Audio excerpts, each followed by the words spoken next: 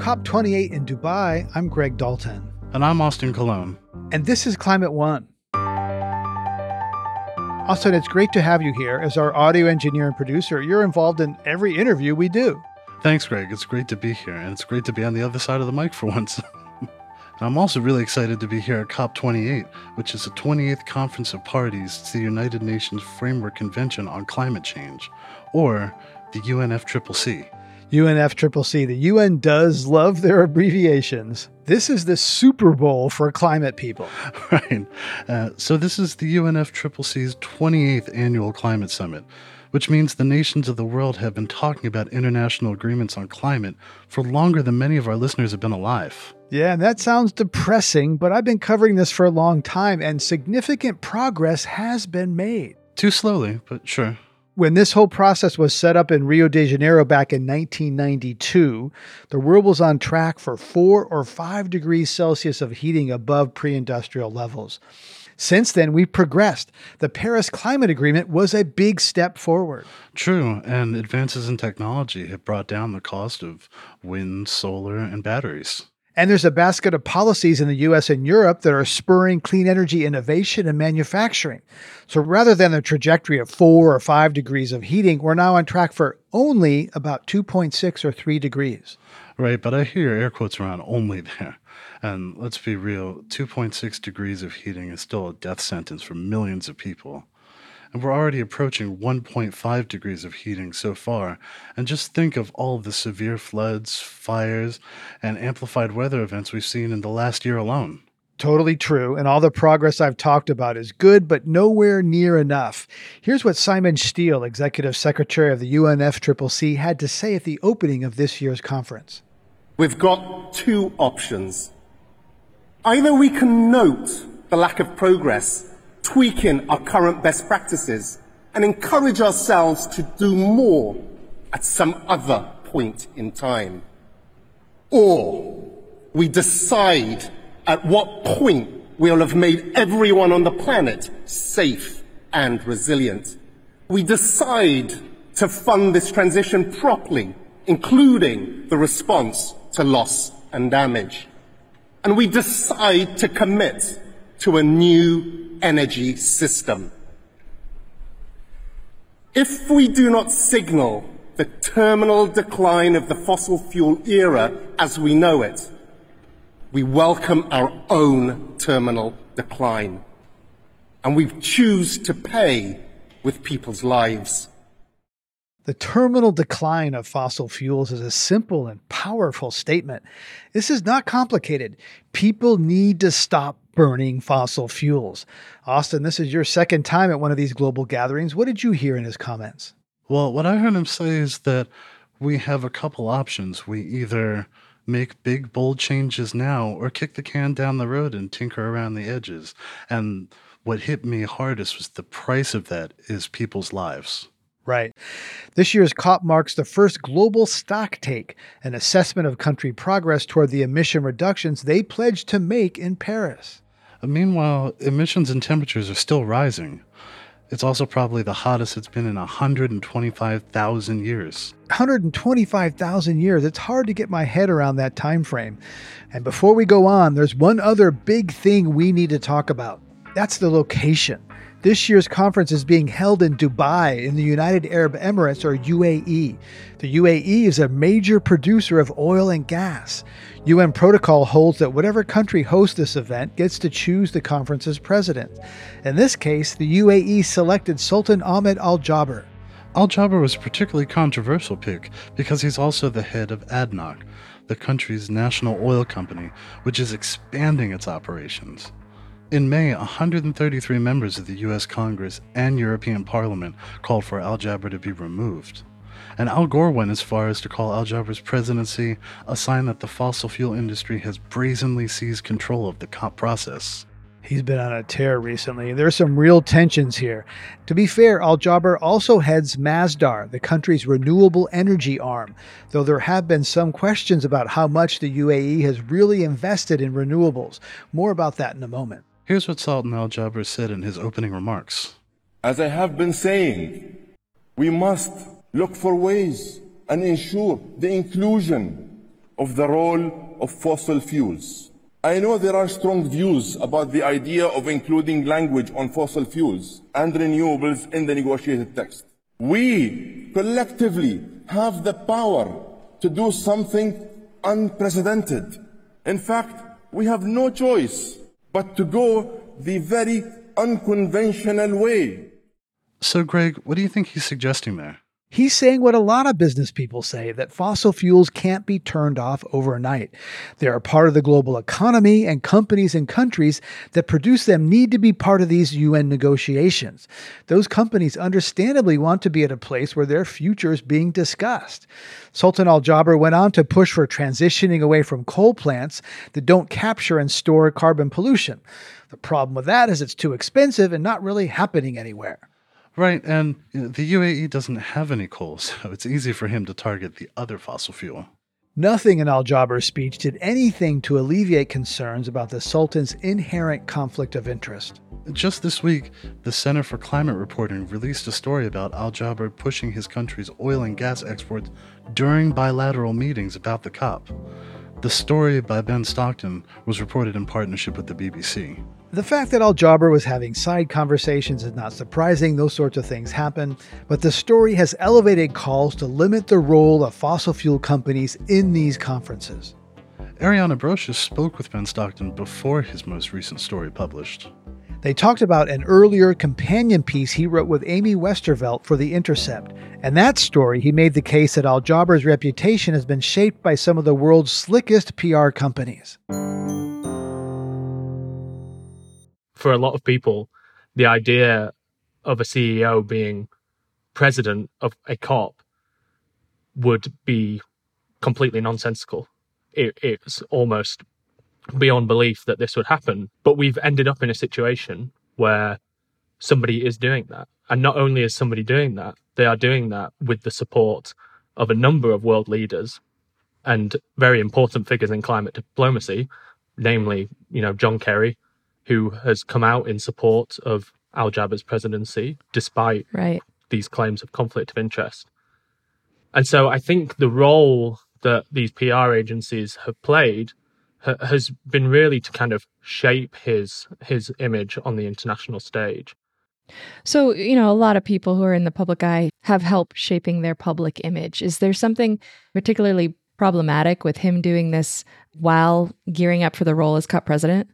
Yeah, I think obviously that it is common for people to hire PR agencies to help with this work. I think this is a particularly sensitive topic. The need to phase down and phase out fossil fuels is becoming increasingly urgent.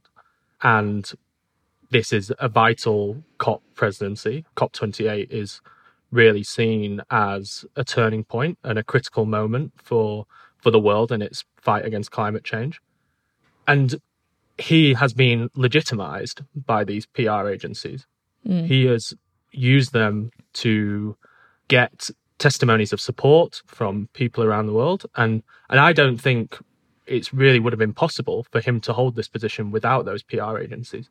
And I think one thing that surprised me when I started digging into this was just how far back some of this stuff goes. This has not been just a year of PR work since he was appointed COP president. It's not even been 2 years of PR work since the UAE was chosen to host COP28.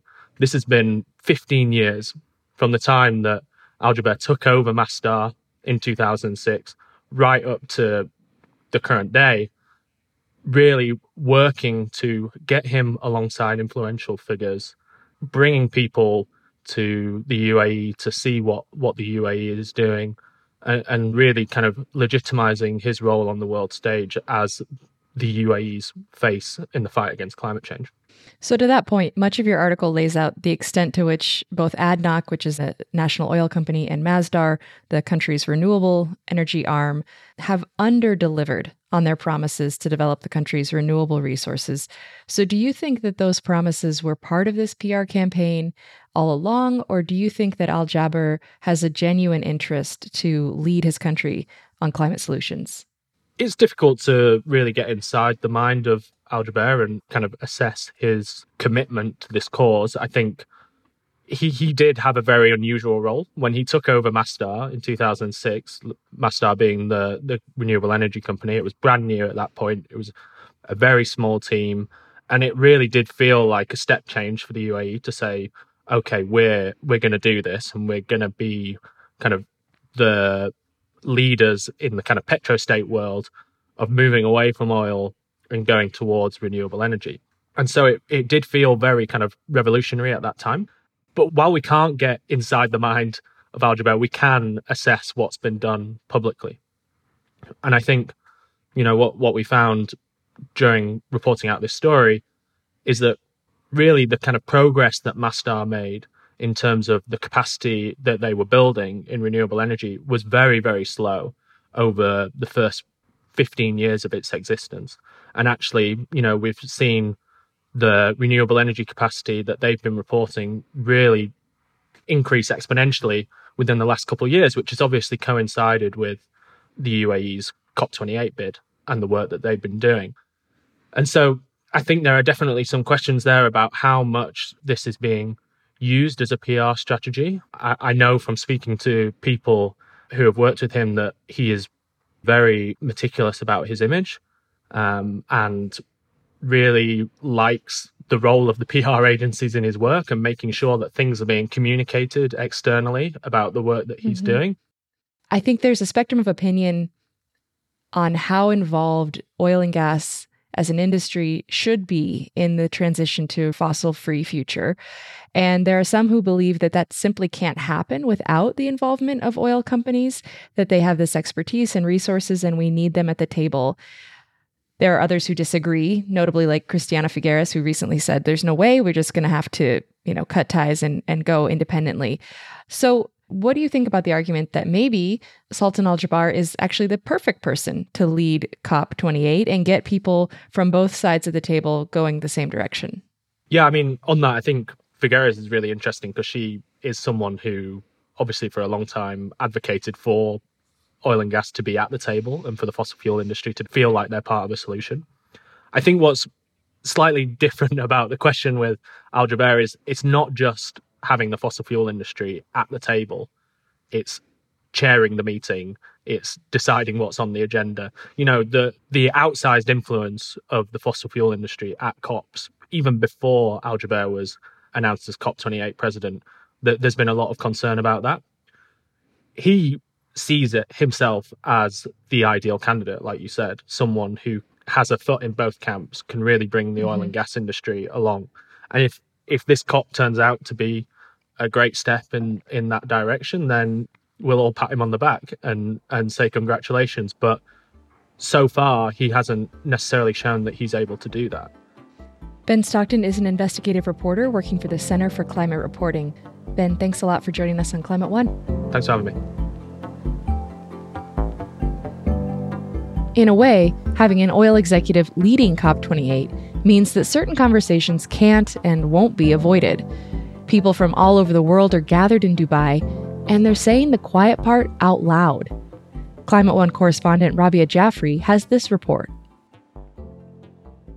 Many in oil-producing countries in the Gulf region see the West as hypocrites for pushing to phase out fossil fuel production, even as they continue to use the same fuel to further their own prosperity. Meanwhile, environmentalists in the West, they see oil-producing states such as the UAE as having a conflict of interest for even hosting an international climate conference. So, how can these two sides engage in a meaningful dialogue? It's valid to question it. Is the UAE perfect? Are all Gulf states, or any country for that matter, perfect? That is an Indian journalist I'm going to call Maha. Maha's lived in Dubai for most of her life, and she is asked to stay anonymous so she can be free to speak her mind. I mean, then we wouldn't be having this conference, would we? If everyone had kind of just got on with it, solved the problem, fixed the climate crisis, and moved on. Maha acknowledges the criticism from the West, but questions their selective outrage. The way the West is critical of this is as if they're invested in doing something about this, while over here, we don't care. Climate change has presented distinct challenges for the Gulf Arab countries, including rising temperatures, prolonged droughts, sea level rise, and extreme weather events. In fact, many Gulf states already see temperatures rising above 104 degrees Fahrenheit in the summer. And several scientific studies have indicated that much of the region is in danger of becoming no longer habitable should global temperatures continue to rise. We already live in quite harsh climate conditions before anyone was even talking about a climate crisis or global warming. We have more reason to solve and make changes simply because we need to continue living here. No matter how much you care about your own state, climate change is going to affect you, so you're going to care about it either way. That is a local youth climate activist I'm going to call Hiba. Hiba says that even to her, it seems perfectly reasonable for her country to continue producing oil to maintain its economic growth. Westerners, on the other hand, they have more opportunities to become sustainable. But when you have a country that's built on oil, it's tougher to become completely oil-free, let's say, by 2030. I think the criticism needs to be more balanced and more aware from this broader view. And they're users of it too. And not just users of fossil fuel. Western nations led the exploration and extraction efforts here in the last century and got rich in the process, as did the Gulf states. At the same time, pressure from the West has had an effect, though the governments would not call it pressure. For them, it would be more of a reminder. They don't like to be bullied or pressured or coerced. That is a former UAE government worker and current academic I'm going to call Alex. But yeah, if we will call it pressure, yeah, I think it has led to certain tangible effects. Alex says that can be seen in the evolution of national and subnational institutions that now have an additional focus on environmental and climate-related work, which was not the case a decade ago. But he says there are other factors too. So it's not like, they woke up because the West kind of knocked on their door. I think it's more of a global ambition as a small state to position themselves. They know it's important. But I think they just found the perfect time to capitalize on this agenda. And that's why they're rapidly prioritizing it much more than in the past. Youth climate activist Hiba sees other reasons to hope that the UAE could lead the climate summit to a successful outcome. UAE always wants to be the best in everything. They want to have the tallest building and all. So they obviously also don't want this COP to fail. And that's the one thing that's keeping me hopeful. As the International Climate Summit gets underway in Dubai, people around the world are waiting to see if the pressure to have a successful outcome for all will be enough to overcome each country's self-interest. For Climate One, I'm Rabia Jafri. Climate One is on the ground at COP28 and will be exploring the major themes and bringing you critical conversations. Stay up to date by subscribing to our podcast wherever you listen. Coming up, we travel back in time to the very first COP, when talking about climate wasn't contentious. And it is a remarkable moment to recall when the U.S. actually was able to do things, important, big things, internationally important things, on a bipartisan basis. That's up next when Climate One continues.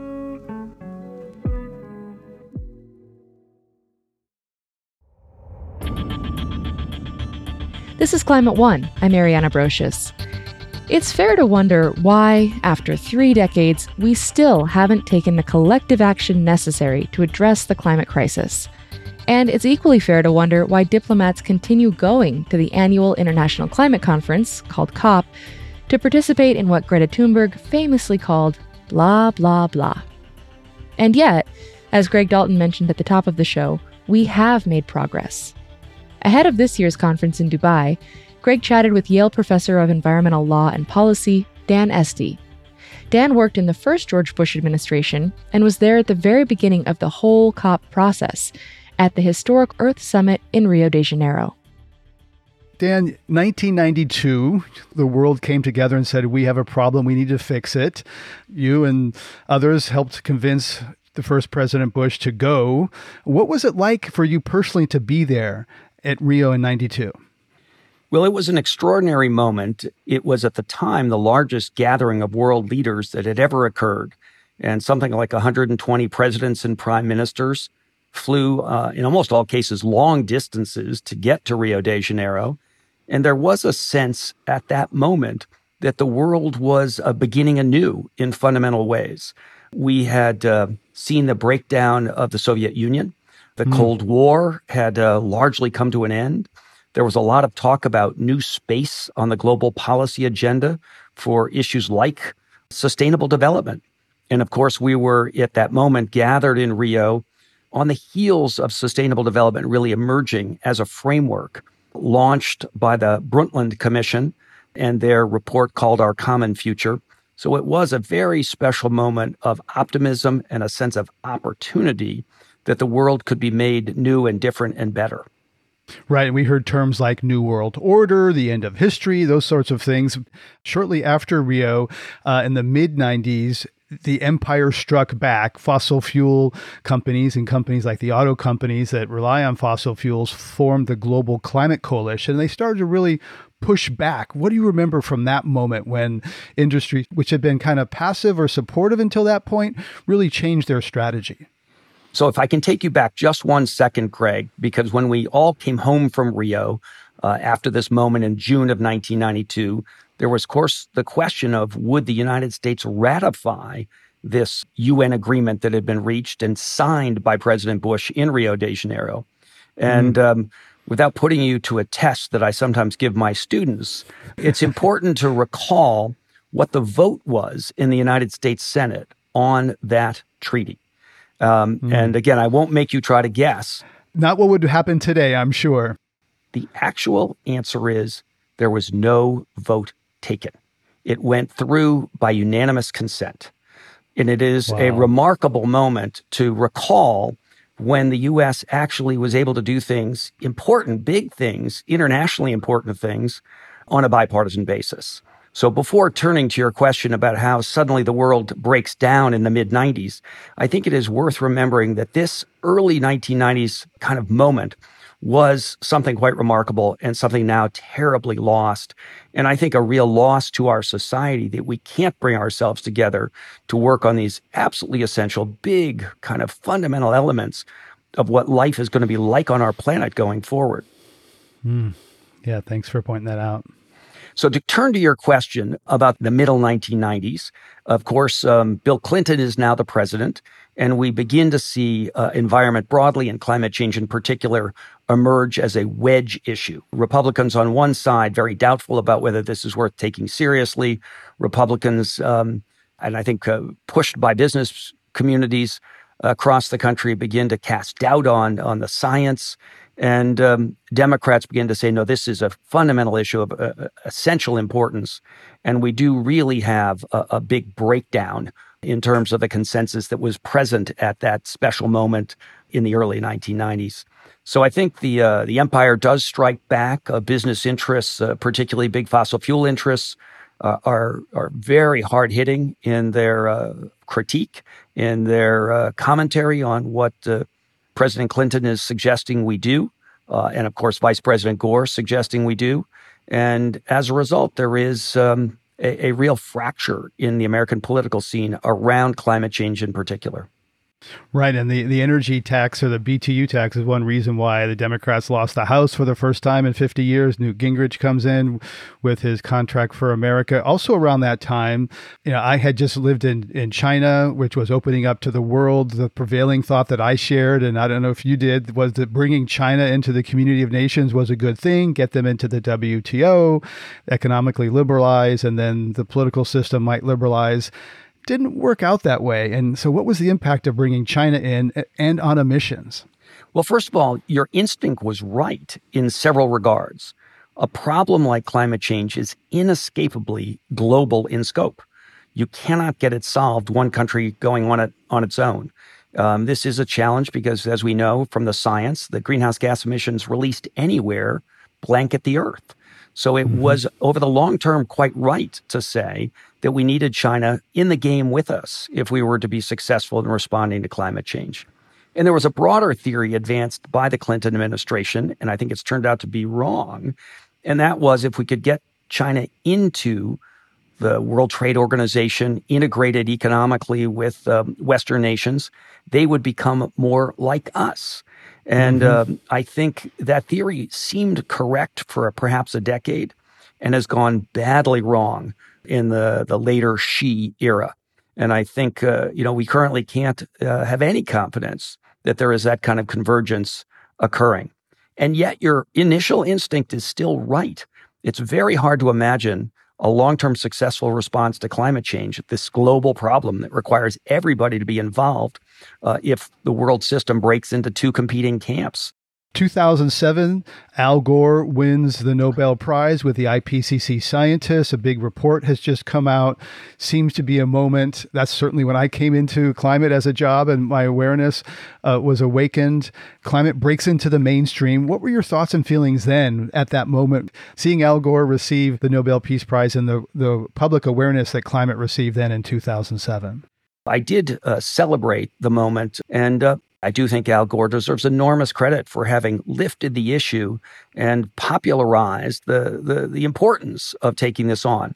But it was also at that moment that the bitter partisanship began to really become severe. And I think there were a whole lot of folks saying, well, if it's Al Gore is in favor, I must be against it, without even really thinking about the substance beneath that kind of a conclusion. And I'm afraid we're still in that partisan breakdown.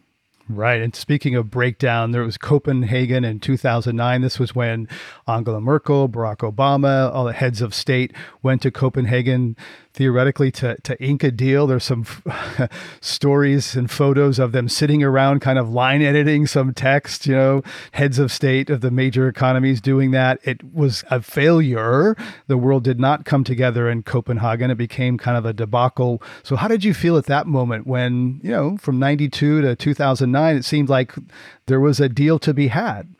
Well, I don't know if you remember, the slogan at that moment was "Seal the deal." And Copenhagen, Copenhagen and seal the deal. And frankly, it was, as you suggest, a major breakdown, a major setback, and frankly, a serious failure. President Obama was new to the scene. I had worked very hard for him. I'd served on the transition team that had tried to gear him up for what became a climate push in the first year of his presidency. But clearly the team right around him didn't do their homework. You never send a president into one of these negotiations without the deal largely done. And the fact that the president of the United States had to pull out a yellow legal pad and start to jot things down, trying to conclude some kind of an agreement, is a huge embarrassment. And frankly, just not how international relations goes forward in a serious and thoughtful and sustainable way. And then 2015, after some pivoting and changes, there is the Paris Climate Accord. It's voluntary. It's not a treaty in part, so it doesn't need to get through the U.S. Senate. You were probably in Paris. I was. How did you feel when that deal was achieved, finally? I thought there was some real reason to believe we had turned a corner, and I still believe that. And I'm going to take issue with one of your suggestions, which was that it was not a binding treaty. International law is always in a gray zone. National governments can't be forced to do anything. So there were people fussing that this was not legally binding. I never stopped for a moment on that issue. I, in fact, thought that what we had done with that 2015 Paris Agreement was to critically switch out from under the framework that had been not functional. And that was a framework that, as you may recall, going back to the Kyoto Protocol, had an Annex 1 set of countries, 40-something in number, that took on real obligations to reduce emissions. Rich countries, really. The rich countries, but also originally, starting in 1992, some of the former Soviet Union countries took this on. And the original commitment out of the Framework Convention was to reduce emissions in the year 2000 to 1990 levels. Then the Kyoto Protocol gave each country individualized targets. But again, the largest block of countries, the developing world broadly, was not on board with any real commitment to emissions reductions. So we had this breakdown between the Annex 1 list of, as you say, industrialized countries that made real commitments and everybody else. And frankly, the everybody else sat on the sidelines. It did not step up. And that itself became an issue because it was that breakdown between countries that were serious about this and had made commitments and everybody else that led to the Congress saying, no, we're not going to agree to climate change action until our trade competitors, emerging China already one of those that people were worried about, are also committed to action. And that's what the Paris Agreement fixed. It got everybody on board and everybody signed up to do what they could with their nationally determined contributions to climate change action. Right. So Paris fixed the Kyoto problem by bringing China and India into the structure where they were left out before, because they said, look, we didn't create this problem. We're not industrialized yet. We have a right to our fair share of the global carbon budget, so to speak. And so one of the things that's happened since Paris in 2015 is global youth have started to speak up and make their voice heard. So you obviously teach students at Yale and you're in touch with a lot of young people. What's been your experience with that big change with youth stepping up, saying, hey, this is something we really care about, and being very assertive? So we certainly owe Greta Thunberg a debt of gratitude for having launched the idea that young people can and should push for a world that's going to sustain them through their lives, that will, in the case of many of these young people, extend to much, if not all, of the 21st century. So I do think that's been a potent change in the kind of global response structure. But frankly, it hasn't changed the leadership in many critical countries, including China and India, where I still think we've got serious obstacles to progress that need to be overcome.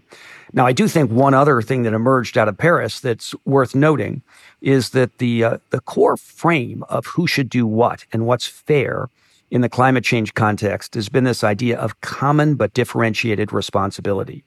And I would tell you that through much of the period from the original 1992 agreement up to Paris 2015, people focused more on differentiated than common. And what that Paris Agreement did was get people focused on the fact that we have a common obligation to step up. So I do think the fact that we've got 190 plus countries now with climate change action plans, with some kind of nationally determined contribution, is a big step forward. And I think the question now is, how do we actually get people serious about following through on these commitments? Right. And I think of a way to think about common and differentiated in relatable terms is we all need to clean up our house. Maybe, Dan, you got to do the garden, I do the garage, someone else takes the kitchen. But in the end is we do our part and we have a cleaner house, our home earth. And that's what that means. And then we come to the last couple of years. We have the Inflation Reduction Act, the infrastructure bipartisan, something durable. Republicans and Democrats agreed on the CHIPS Act. There's the EU Green Deal, some of the biggest national policy that we've ever seen. So how have you felt about seeing these big laws put in effect and what their impact will be? So I do think President Biden deserves enormous credit for the infrastructure bill, the CHIPS Act, and then the Inflation Reduction Act, which is America's biggest climate change commitment in the history of the issue. And I do think it reflects, in some regards, the best available strategy to a United States leader who wants to move forward on this issue. And by that, I mean, it is not doing what the European Union has done by making people pay for the harm they're causing. In many regards, that's a better approach if you can make it work politically. And that is to have, as the European Union does, an emissions allowance requirement so that the polluters are being asked to pay for their pollution. That's proved very hard to get through a U.S. Congress that remains deeply divided. And of course, this critical law made it through by the barest of margins with only Democratic support. So we still are at some risk, I think considerable risk, that the political pendulum swings and the U.S. could be much less visible in its ability to carry forward its commitment to reduce greenhouse gas emissions. But for the moment, the Republican Party right now is quite clear that they want to pull back some of the Inflation Reduction Act and go in a very different direction, more double down on fossil fuels if they are in power in 2025. Oil companies also are pushing back. Then there's concern in Dubai that they are kind of infiltrating the process. And there's a report recently that even McKinsey, the consulting company, is kind of in there representing fossil fuel clients while it's kind of an advisor to this UN process. So how do you see the influence of fossil fuel companies, both investor-owned, like Exxon and BP, and state-owned, trying to slow down this transition? Well, I do think we have seen the fossil fuel industry play a slowing down role for a very long time. And I do think there are several ways that this is evolving that are narrowing the future for fossil fuels without regard to whether there is real regulation and limits in particular countries. Number one, I do think we're starting to see legal attack in dozens of countries that have cases being brought against the fossil fuel industry. And I think you're starting to see some of those cases get traction in the United States more slowly than in other places. But I think that's one point of attack. And for me, the question that is behind what you just asked is really, what's your theory of change? In Dubai at COP28, the big news is the global stocktake. And as you know, we're not on track to get to net zero greenhouse gas emissions by mid-century. In fact, we're very far off track. And with a few exceptions, almost every country is not on track. So the question is, how do you change things? And I don't think the legal prod, these cases, could be one thing. I'm also of the opinion that there is a growing group of sustainability-minded investors who are going to start to ask for better alignment between their portfolios and their values. And that's going to put pressure on companies to up their game and to really commit to their own agendas, company scale agendas for getting to net zero emissions over the next few decades. Right. And we know we're not on track. Very few countries are. So what are you looking for signs of progress? So I think there's a couple of breakthroughs, again, in this question that I think is fundamental. Where is the leverage for change? And for the first time ever at COP28, there will be a trade day, recognizing the potential for the trade system potentially to be harnessed to deliver a more sustainable future broadly and action on climate change in particular. And the current trade regime is good at delivering goods and services across the globe at speed and scale. But I think one can even strengthen the trade system, and that's what Dr. Ngozi Okonjo-Iweala, the Director General of the WTO, has been trying to do. And I think the ambition that she brings to this is really heroic. So I think you're going to see coming out of COP28 this idea that we can remake the trade system to deliver a sustainable future. And that could be one of these critical points of leverage for the kind of change we need. I think you're also going to have the finance world there, people like Mark Carney, who are trying to flow capital at scale to the developing world in particular, where we need to invest in a fundamental shift of the infrastructure, particularly the energy. He's the former central banker of both Canada and the UK, who's trying to lead big companies. Yeah, and he's put together something called the Glasgow Financial Alliance for Net Zero that has a not very good acronym called GFANS. But nevertheless, the fact that he's brought together 400 plus banks and other big financial institutions to try to push for them to align with this net zero emissions by mid-century target could be a breakthrough. Yeah, though there's some banks are walking away from that, and there's some concern that thing might unravel. You know, there's good news and there's bad news. I heard Steve Chu, former Secretary of Energy, talk, and he said, we're on track for, it looks like, even with existing policies, more than 3 degrees of warming, double what we've already seen. And he also said that battery prices for EVs have dropped faster than he predicted when he was Secretary of Energy. So there's both really good things happening and really bad things. You know, those of us in the climate conversation, I certainly feel this, are on this emotional roller coaster. You hear that 3 degree and you go, oh gosh, that's terrible. You see the battery and it's like, oh yeah, that's great.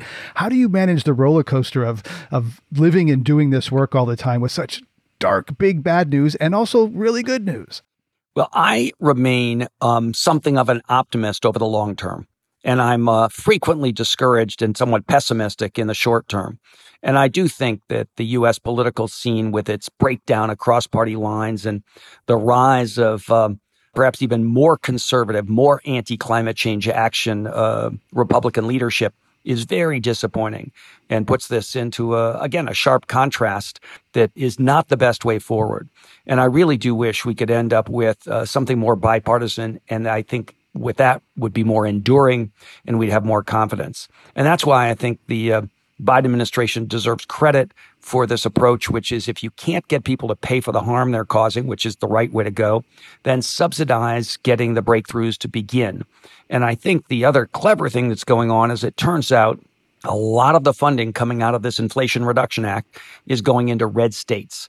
And I think when push comes to shove, the senators and representatives there are not going to vote to take down these projects because it's turned out there's a lot of wind to be generated in Texas and some other red states. There's a lot of solar power across a number of the southern states. And I do think there is now serious movement that is going to be hard in the end to halt because it's got community level support that will keep it going. Dan Esty, thank you so much for sharing your personal story from Rio to Dubai and the story of these conference of parties that we hear about every year. Thank you so much. My pleasure. Really great to be with you.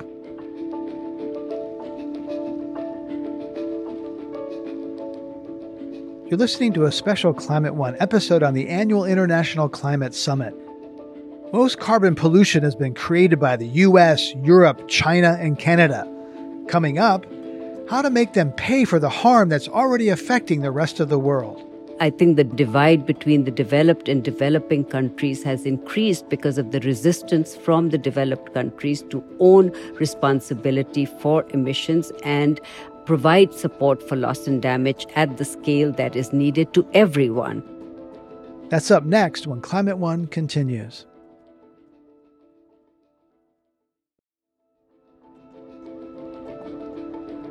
This is Climate One. I'm Greg Dalton. Walking around Dubai the last few days has been mind-blowing. Glistening skyscrapers made of steel and concrete rising out of the desert. Freeways, shopping malls as far as the eye can see. Oil and gas funded this development, and the construction is still going on. It's no wonder that petrostates don't want to stop exporting oil and gas. At the same time, rich countries that import and burn fossil fuels don't want to pay for the harm their fossil fuel-based growth has inflicted on others. At last year's climate summit, rich nations for the first time agreed to create a loss and damage fund. The idea is to help poor nations weather the increasingly severe impacts of climate disruption: bigger floods, higher sea levels, more intense storms. The people of Pakistan know this pain all too well. Ariana Brocious spoke with Aisha Khan, Chief Executive of the Civil Society Coalition for Climate Change in Pakistan. Last year's floods in Pakistan submerged 1/3 of the country, killed more than 1,700 people, and displaced 8 million people, which is really unfathomable, to be honest. It's very hard, I think, to imagine the scale of that. What was it like for you to watch this tragedy unfold in your country? I think it was very traumatic for all of us. We've seen floods happen, disasters take place in this country. I was part of the earthquake experience as well, which was very dramatic and traumatic.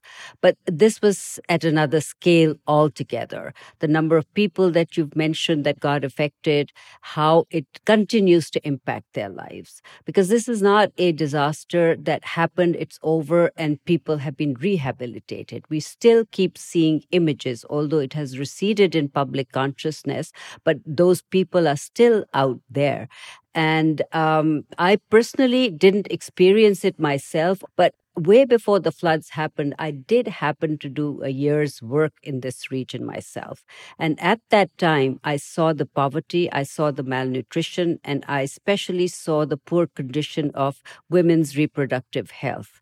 And this disaster just exacerbated everything. So I think like grief hits you in stages, disasters also unpacks itself in stages.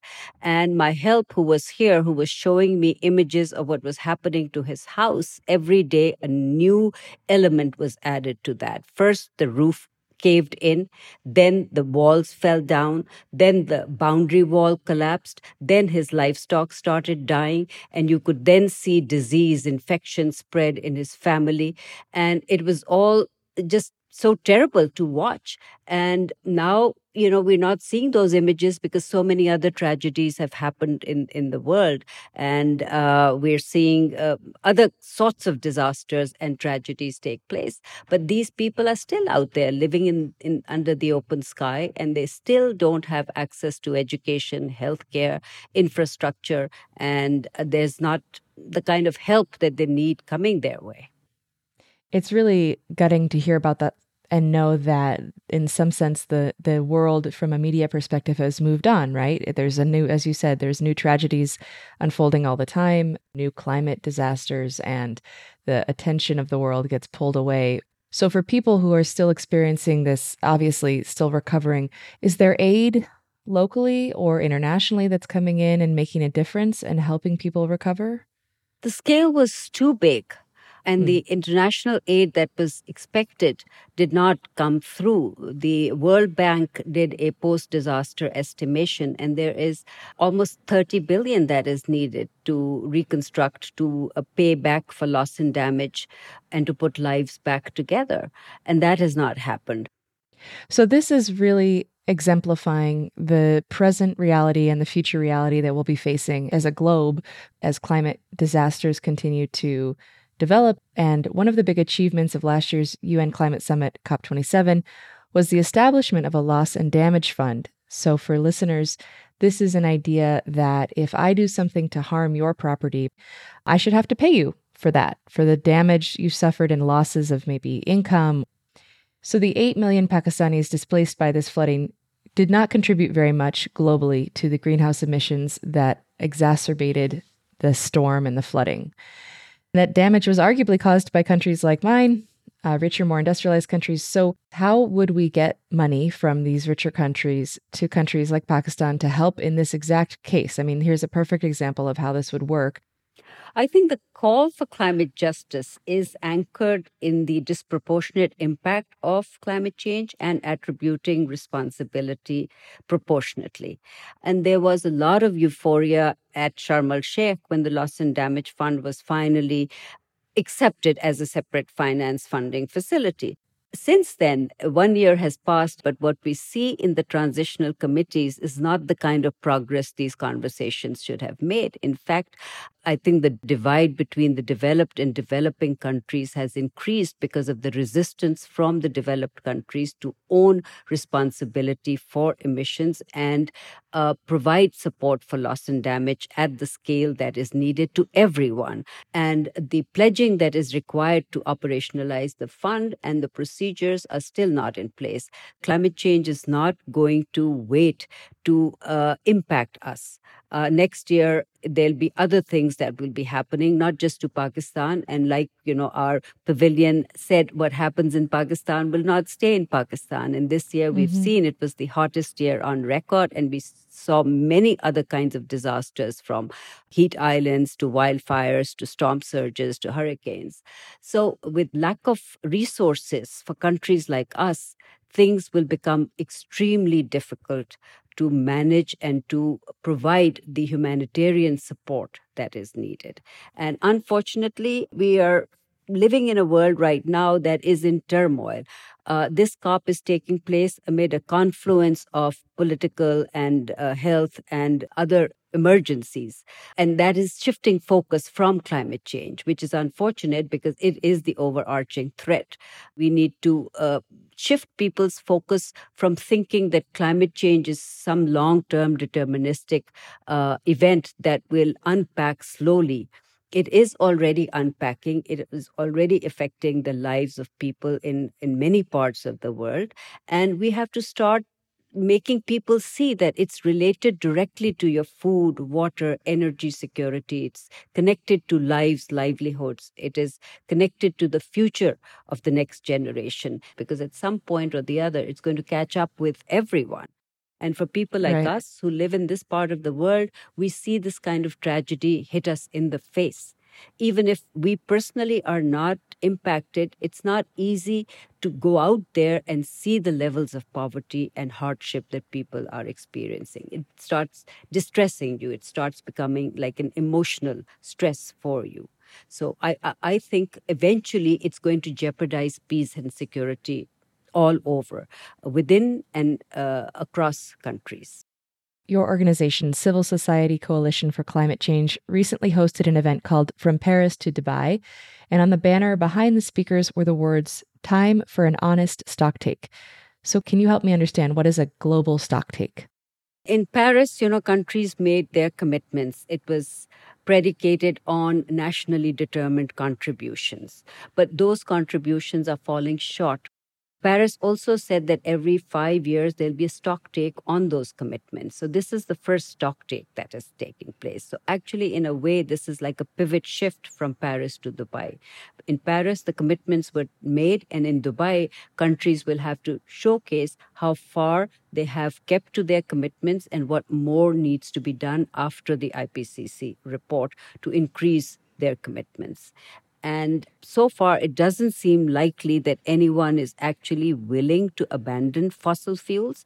There's more emphasis on untested technologies, the carbon capture, carbon sequestration, etc., to say we continue to emit, we do not change our lifestyle, we do not change our production and consumption patterns, but technology will afford us the opportunity to overcome the crisis. But I don't think that is likely to happen, because it's not just the emissions that we are pumping into the atmosphere right now. We also have to take into account the emissions that are already trapped in the atmosphere, for which we have no idea how they will unpack.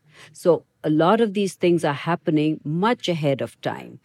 The 2030 deadline or timeline now has been advanced, and 2025 is being called the critical year of reckoning. So the stock take that's like 1 year away. That's like 1 year away. So, so it is actually, an opportunity to have a reality check, where we stand and what kind of future awaits us. So we have to come out of this delusional concept of technology coming to our rescue so quickly. Eventually it will, but it will take time either to become affordable or be able to scale where everyone has access to it. Mm-hmm. Meanwhile, millions and millions of lives will be at risk. And like you said, it becomes then patently unjust to have some countries live lifestyles that are putting others at risk. Right. You recently wrote, quote, "The conversations and meetings this year leading up to COP28 so far have not injected new hope for either a fair or safe world." What needs to happen to make you change that assessment? I think COP28 will be that moment when countries can actually show that they're serious. So a lot will depend if they agree to bring some structural reforms in the international finance architecture to make it more fair, to make finance more affordable, more scalable, more just. It will also depend on how much replenishment is provided for the Green Climate Fund. A lot will depend on how much countries are willing to put into the loss and damage fund. The question of its access and operationalization will be secondary about the procedures of how to access that. But up front, we need to see what is that pot of money. So if these things don't happen, then it means that people are not really serious, that these are only headline statements that we make about a commitment to a fair and just future for everyone, but that is not happening in real time. And as you've said, the impacts of climate are beginning to hit everywhere. And though there are places experiencing those first and worst and with less resources to adapt, countries like the US are seeing lots of climate impacts. And I think the average American is beginning to see, oh, this is not something that I can kind of continue to ignore or think is going to happen 20 years from now. It is happening now. It is getting worse, and the impacts are becoming very apparent. And so I don't know if that's going to be enough of a consciousness raising point among the general public. But of course, we're talking about high level leaders that have to make these commitments and then justify them, right, to their own citizens. I think that, with the elections coming up, the proof of the pudding is in the eating. We'll say which way the people vote. Are they voting for climate security, or are they voting for denying that climate change is happening, or disputing its causes, or refusing to take responsibility for cost sharing? Right. So it seems like every statement that comes out of these high-level negotiations like COP calls for moving past making statements and taking action. How do you see that actually happening? One lives by hope, because, that's the reason I go and attend these COPs, to see if there is going to be a shift in that needle at some point. So far, if you go back and really think, if it is accepted as an overarching threat, if it was not accepted as one before 2015, that's okay. But since 2015, an agenda of solutions, 196 countries coming together, agreeing that it's man-made, that we need to do something to reduce emissions, otherwise it is an existential threat. So if you accept all of that, then it's very hard to understand why the political will is lacking to take the actions, because everyone also knows what needs to be done, and they're not doing it. So I think, political leadership needs to be driven by public opinion. That's why I keep saying that the level of public consciousness has to be there to drive the agenda, to make political will act for their safer future, which is not happening. So it really depends on the people. Because in democracies where people bring representatives to power, it is they who decide what kind of future they want, what kind of leadership they want. You've written, quote, "It's time to move beyond power, politics, policy, and profit, to look at the human angle of the unfolding tragedy and remember the moral compact that served as the backbone of the Paris Agreement to bring parties together." What do you personally hope and expect from COP28? I personally, to be honest, don't expect much, because there's not much that has happened to give me hope that there will be a transformational shift. But like I said, you keep hoping that at some point countries will realize and make that pivot shift. Since it's a multilateral platform and decisions are taken by consensus, if developing countries, who are a substantial number, unite and agree on an agenda and push that, perhaps, we will inch our way forwards, but I don't see the quantum leap taking place that is actually needed to avoid catastrophes and tragedies. I think human nature is such that till we're not pushed against the wall, perhaps, where it affects us at a personal level, we don't react or respond in the way that we should. So when it starts hitting people closer to home, perhaps that consciousness will be more palpable and make change happen.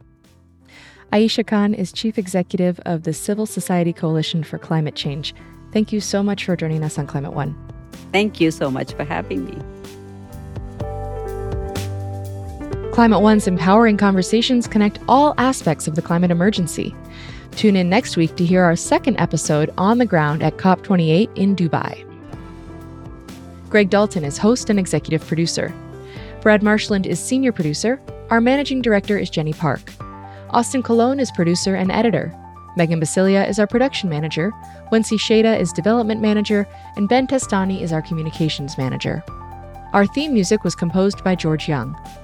Gloria Duffy and Philip Yoon are co-CEOs of the Commonwealth Club World Affairs, the nonprofit and nonpartisan forum where our program originates. I'm Ariana Brocious. Thanks for listening.